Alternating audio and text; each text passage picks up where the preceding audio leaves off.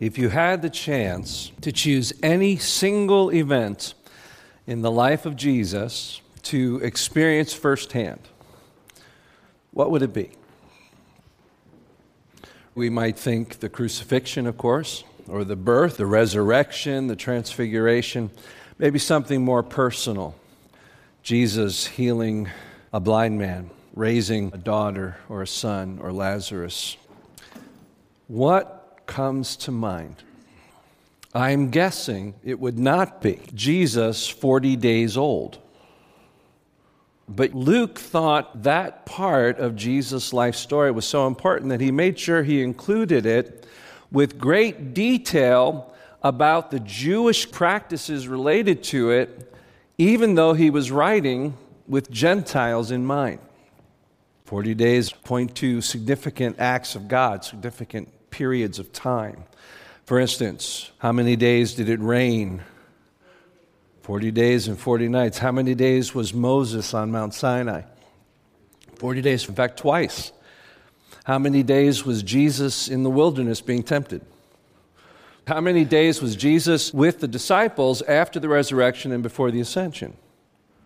40 days. The fact that Luke points to these events that occurred 40 days into the life of Jesus tells us it ought to be something that we pay attention to.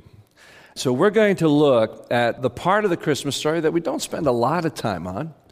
Luke chapter 2, we are going to pick up right after the shepherds return glorifying and praising God about all the things they had heard and seen, which were just as they had been told. Many of us might think the Christmas story right there goes, the end.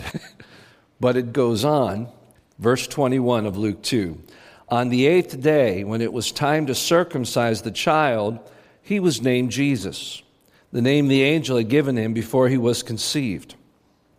When the time came for the purification rites required by the law of Moses, Joseph and Mary took him to Jerusalem to present him to the Lord. As it is written in the law of the Lord, every firstborn male is to be consecrated to the Lord, and to offer a sacrifice in keeping with what is said in the law of the Lord, quote, a pair of doves or 2 young pigeons, end quote. Now there was a man in Jerusalem called Simeon, who was righteous and devout. He was waiting for the consolation of Israel, and the Holy Spirit was on him. It had been revealed to him by the Holy Spirit that he would not die before he had seen the Lord's Messiah.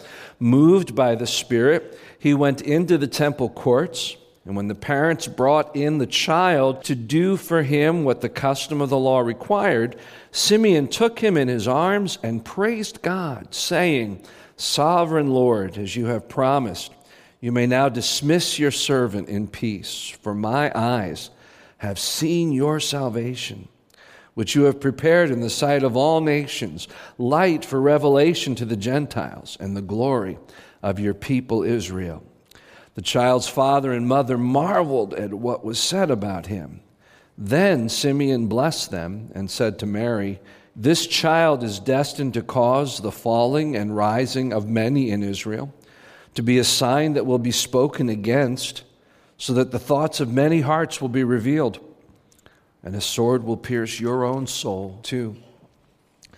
There was also a prophet, Anna, the daughter of Penuel of the tribe of Asher. She was very old. She had lived with her husband 7 years after her marriage, and then as a widow until she was 84. She never left the temple, but worshiped night and day, fasting and praying. Coming up to them at that very moment, she gave thanks to God and spoke about the child to all who were looking forward to the redemption of Jerusalem. When Joseph and Mary had done everything required by the law of the Lord, they returned to Galilee, to their own town of Nazareth, and the child grew and became strong. He was filled with wisdom, and the grace of God was on him. Now, very often, and appropriately so, the sermons about this chapter focus on the prophetic words of Simeon and the blessing of Anna. But I thought it would be very interesting today to look at the connection between Simeon and Anna and Joseph and Mary. And then after that, we're going to look at 4 traditional things that Mary and Joseph did in the first 40 days of Jesus' life that God had instituted hundreds and hundreds of years before that reveal to us some very important things about Jesus, but also their significance to Mary and Joseph, and then through them, how we should walk when Jesus shows up in our lives. Let's begin by looking at this encounter with Simeon and Anna. Simeon, by tradition, was 110 to 114 years old. He had lived a very long life, and if we were to summarize this hymn that he sings, one of several songs that Luke uses in the birth narrative of Jesus. Luke's version of the Nativity might be called Jesus the Musical. There are these joyful songs to God, and Simeon's song is the last in this series, and we could summarize it by this: I can die happy. Lord, you may now dismiss your servant in peace. In a sense, Simeon represents the old covenant, longing, waiting for the salvation of Israel to come. And now the old covenant is passing away and the new age is going to begin. Simeon represents those who by faith looked forward to the coming. He doesn't know how the salvation of the Lord will come, but he does know who it is. When he describes Simeon, he says, now there was a man in Jerusalem called Simeon who was righteous and devout, which means in terms of his dealings with men, he was trustworthy and faithful in his pursuit of God. That's a great reputation to have. All of us in our old age should want that. He was waiting for the consolation of Israel, which is all related to the coming of Messiah. And then it says this: the Holy Spirit was on him. It had been revealed to him by the Holy Spirit that he would not die before he had seen the Lord's Messiah. And moved by the Spirit, he went to the temple courts. This is an image of somebody who has a life of integrity, of great pursuit of God. When we do that, we are close to God. You want to know how to experience the presence of God in your life? That's it.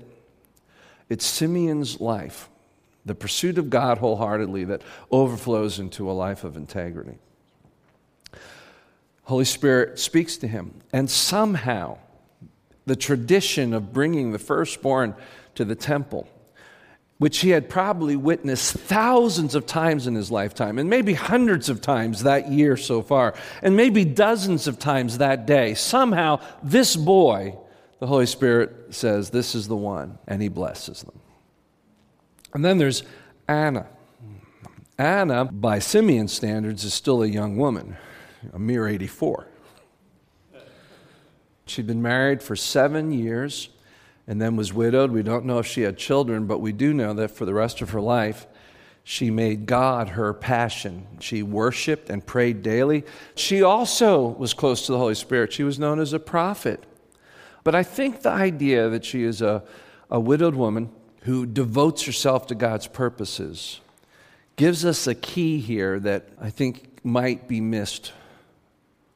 You see, I suspect that Simeon and Anna are not just a vehicle of God to confirm what the prophets said about this Jesus being the hope of Israel, who would be a light to the Gentiles and a blessing to his people Israel. I think Simeon and Anna were two of those people that God put in the life of Joseph and Mary at a critical time in order to inspire them about their future. I mean, think about that. Haven't you had people like that? Someone that you have known at a critical moment in your life that was older, that had been through life, and you looked at them and you thought, man, when I grow up, I want to be like them. I had someone very much like that. I've often spoke about a mentor named Bob Frederick, who meant a great deal to me, who was also in his mid-80s, and we would meet once a month. He mentored pastors in the New England area, and I was one of what he referred to as his boys. And when I was in a time when I was uncertain about what God was doing, certainly Mary and Joseph are here. When it talks about them marveling, it's wonder, but it's also this sense of fear. This is not how I planned for my life to be. It's amazing, but it's really unsettling. And when I was in a season like that, it was Bob who God used to give me a sense that I've got a path forward through this, that God is in control, and If I end up like Bob, I'll be okay. Gave me a marker for my life when I was unsure how God was going to use me or if He would use me ever again as a pastor. I didn't know that, but Bob gave me a marker. I think Simeon and Anna are guide marks for Joseph and Mary. I mean, think about it. What does Joseph hear Simeon say? I can die happy I've seen the salvation of Israel. And we know that Joseph dies. We don't know when, but he dies long before Jesus begins his ministry. He was known as a devout man, both great integrity and devout to God. Isn't that exactly what we hear about Joseph? Joseph was a man of great integrity who loved the Lord. So there's a path there, I think, a marker in Simeon for Joseph. And what about Mary? Anna became a widow at a very young age. And then what did she do? She devoted herself completely to God's purposes. And that was a path that Mary needed to walk, especially because Simeon makes it clear to her after his joyful song. He speaks truth and love to her and says, this child of yours is going to be a dividing line. He's going to force people to either love him or hate him. The heart, the intents of people will be forced out by your son. And even your own heart will be pierced. Wouldn't you need an older woman who had experienced that path of loss and spent her life devoted to the purposes of God so you could surrender to that path ahead? I think there's something really powerful there that's worth looking at. Now, let's back up and look at these 4 traditions from the law of Moses that Mary and Joseph carry out in the first 40 days that are going to help us understand Jesus and see some important things about Mary and Joseph and present some markers for us. The 4 things that happen here are the naming of the child, the circumcision of the male child, the presentation of the firstborn at the temple, and the purification of the mother. So let's start by looking at the naming of the Savior. We read again at verse 21, on the 8th day, when it was time to circumcise the child, he was named Jesus, the name the angel had given them. They name and then they circumcise, and they're probably carried on in Bethlehem by a local priest. And there is always something significant about the name in the ancient Hebrew culture. And what did they actually name the child? What does Jesus mean? Savior. Jesus is an Aramaic derivative of Joshua. And as you know, Joshua was a very commonly used name, not just because of the ancient hero of Israel, Joshua, but because of this looking for the comfort of Israel that was part of the Jewish culture for centuries now. But this one was the one in honor of whom every other Joshua had ever been named, because he really was a Savior. He would save his people from their sins. He's the fulfillment of the promise. For Mary and Joseph, what it represents is obedience. They didn't understand, but the angel told them, and they named him Jesus. Obedience is a critical quality in Mary and Joseph, and needs to be a critical quality in our lives when Jesus comes into our lives. We surrender to God's priorities. The second thing that happens in that same ceremony is the circumcision. It's an identification marker. It says, you're part of the people of God. It's very interesting that Luke is taking time to explain all these traditions to Gentiles, because he wants people to understand who Jesus was, the promised Messiah of Israel. So he's explaining these different details. He wants people to understand that Jesus was a Jew. God had promised that he would bless the nations through Abraham, and Jesus was the fulfillment of that. So the circumcision associates Jesus with the people of God. For Mary and Joseph, it represents that same thing. Their association with the people of God. And so if we were to stretch that as an idea in terms of our own lives, when Jesus enters our life, it's important that we recognize that we're part of the people of God. For us, baptism is a tradition similar to circumcision in the Old Covenant. Baptism is our way of signifying that we are now associated with the people of God.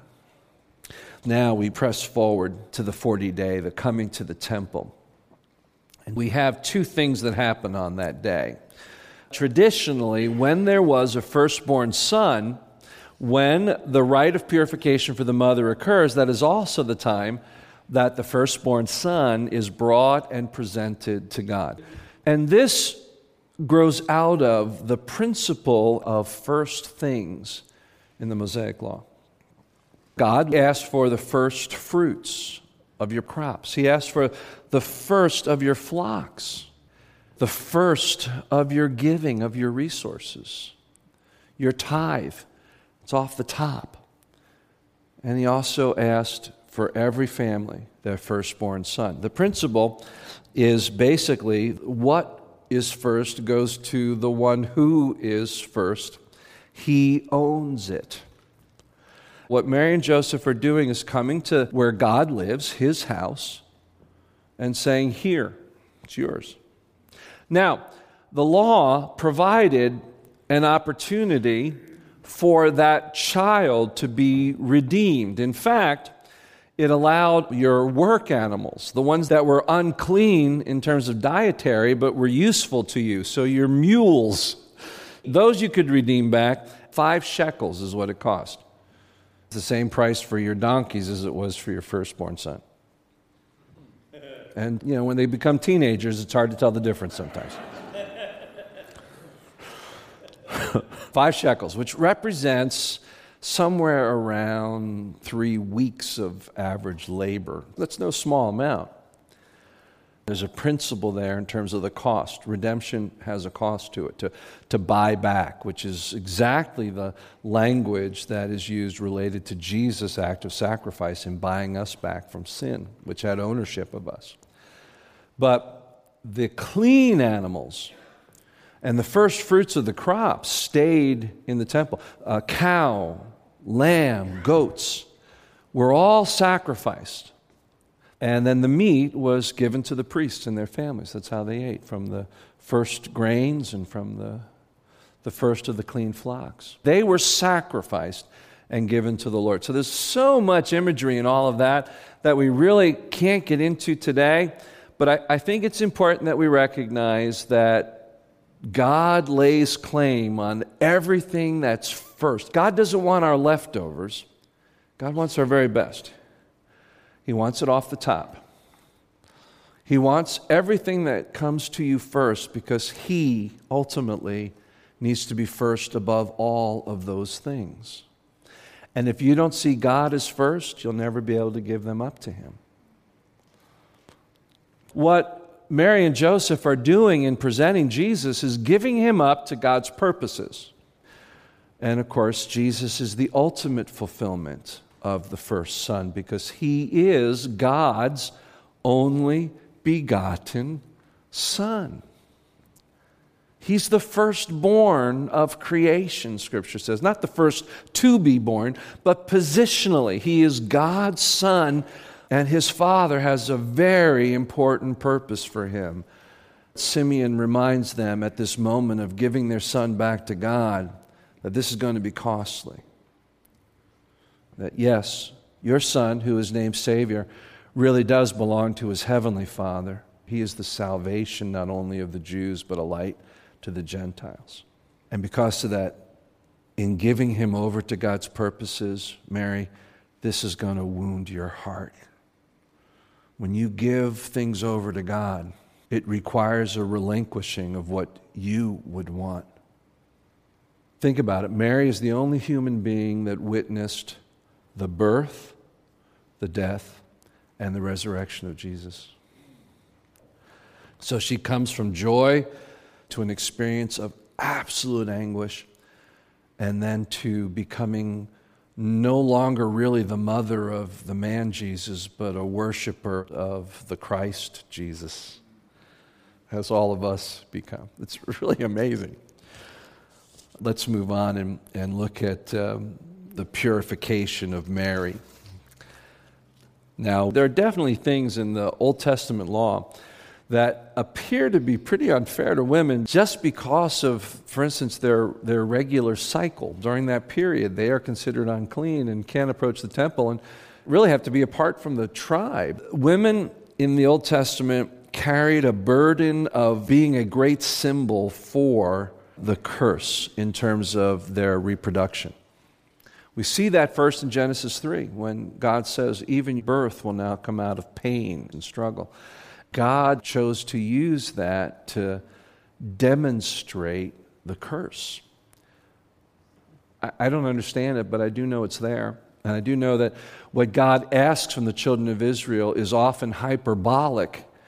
It's more than about justice and fairness, because he's trying to draw very clear lines that point to an absolute and utter need for a Savior, because no practice of the law, no matter how extreme it is going to make any of us righteous.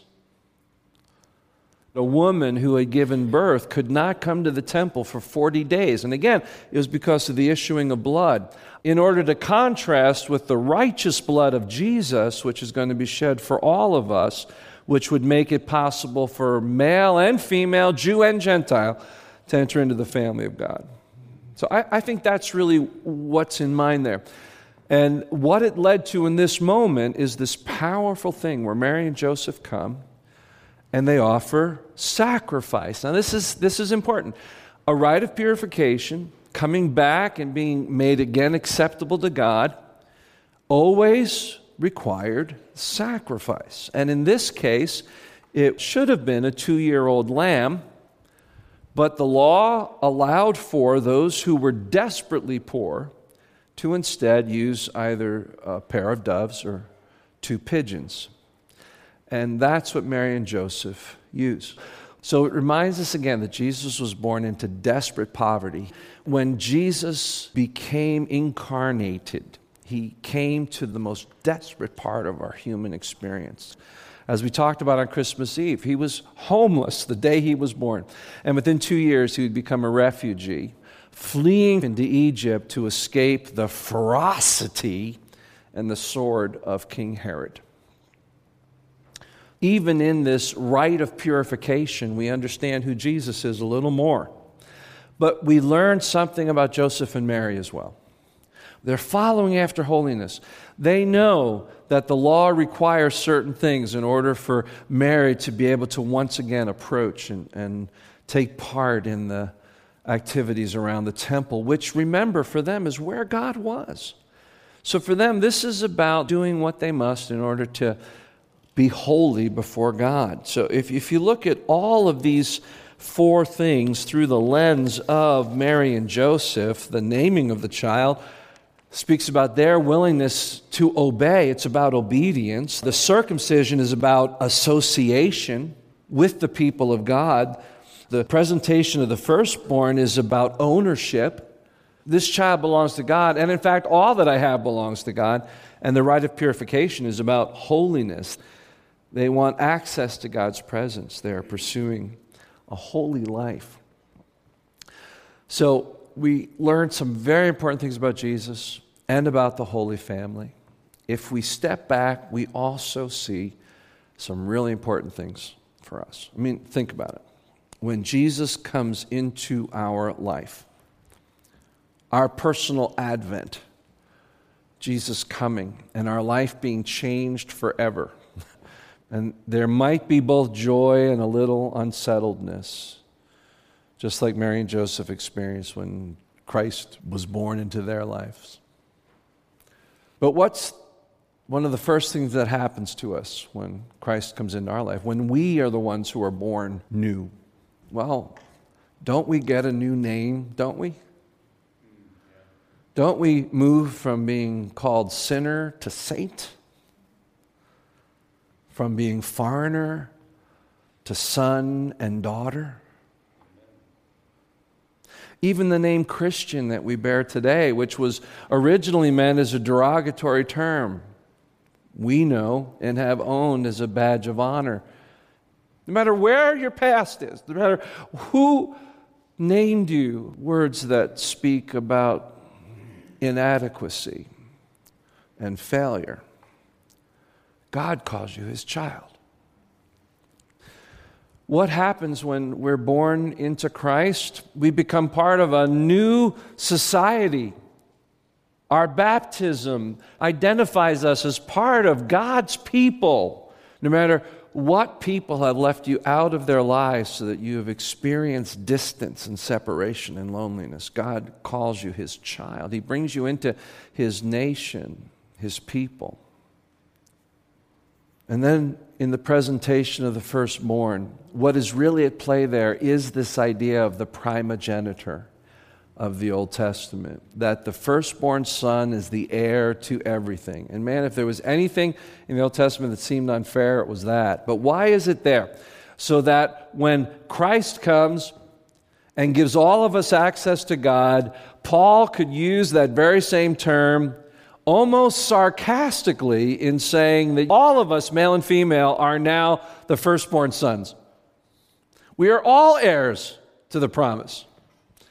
He is the firstborn of the new creation, Colossians 1 says. He's not just the firstborn of creation, he's the firstborn of the new creation, and in following him, we become heirs. We become the firstborn with him. And then what ultimately happens? A sacrifice. The ultimate rite of purification.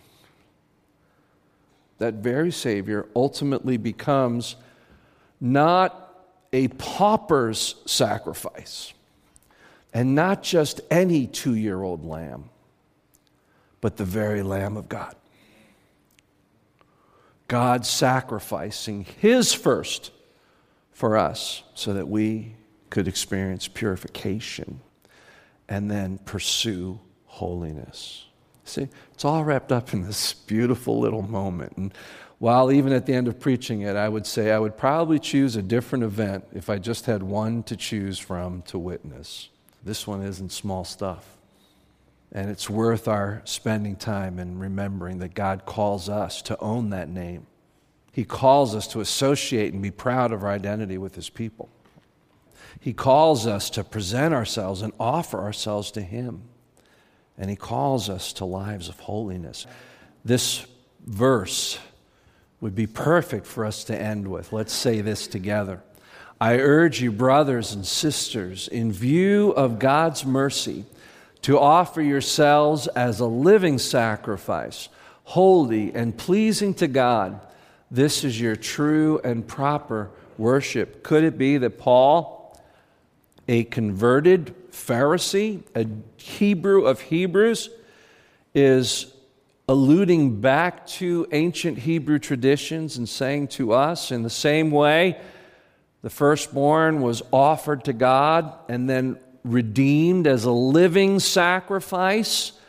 Is it possible that Paul's saying that's who we are? We are to offer ourselves as living sacrifices. God owns us. We're going to live for his purposes.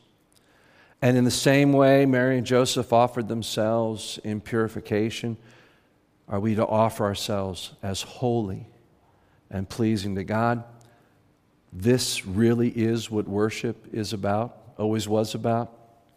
It's not about the law and the tradition. It's ultimately about you and me living for God's glory because we were bought with a price. Amen? Amen. Father, thank you for the truth in this passage that we often overlook. Thank you for who Jesus was, as Luke makes a point to underscore. But thank you for how we've seen who we are in him in a fresh way today. And Father, I pray that we would embrace that with hope as we look to a new year. May we truly live out our calling as a new people, offering ourselves completely and fully to you as living sacrifices, and that you would find our lives holy and pleasing. In Jesus' name, amen.